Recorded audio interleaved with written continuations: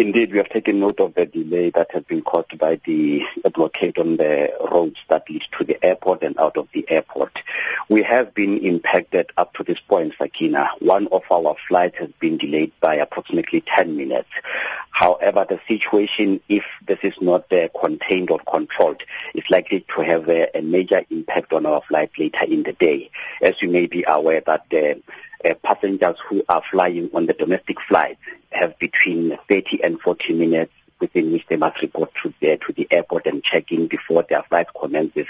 So the situation at this point indicates that there isn't major impact, but there might be a significant impact later in the day if the situation is not contained.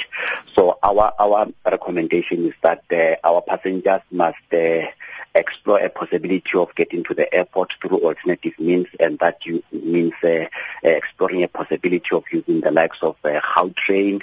If that doesn't work out, they must also get in touch with us so that we can explore a possibility of reaccommodating them on later flights. The nature of our operations is in this way. In the mornings, we have a lot of inbound flights. These are international and regional flights that are coming into Johannesburg. And the outbound flights, the ones that are originating from Johannesburg, are largely domestic flights. And those are the ones that could be impacted.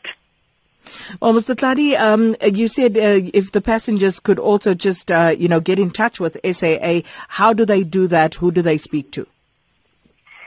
They need to make a contact with us through our call center, 011-978-1000, and notify the call center agents that they are experiencing this kind of a situation so that we explore a possibility of accommodating them.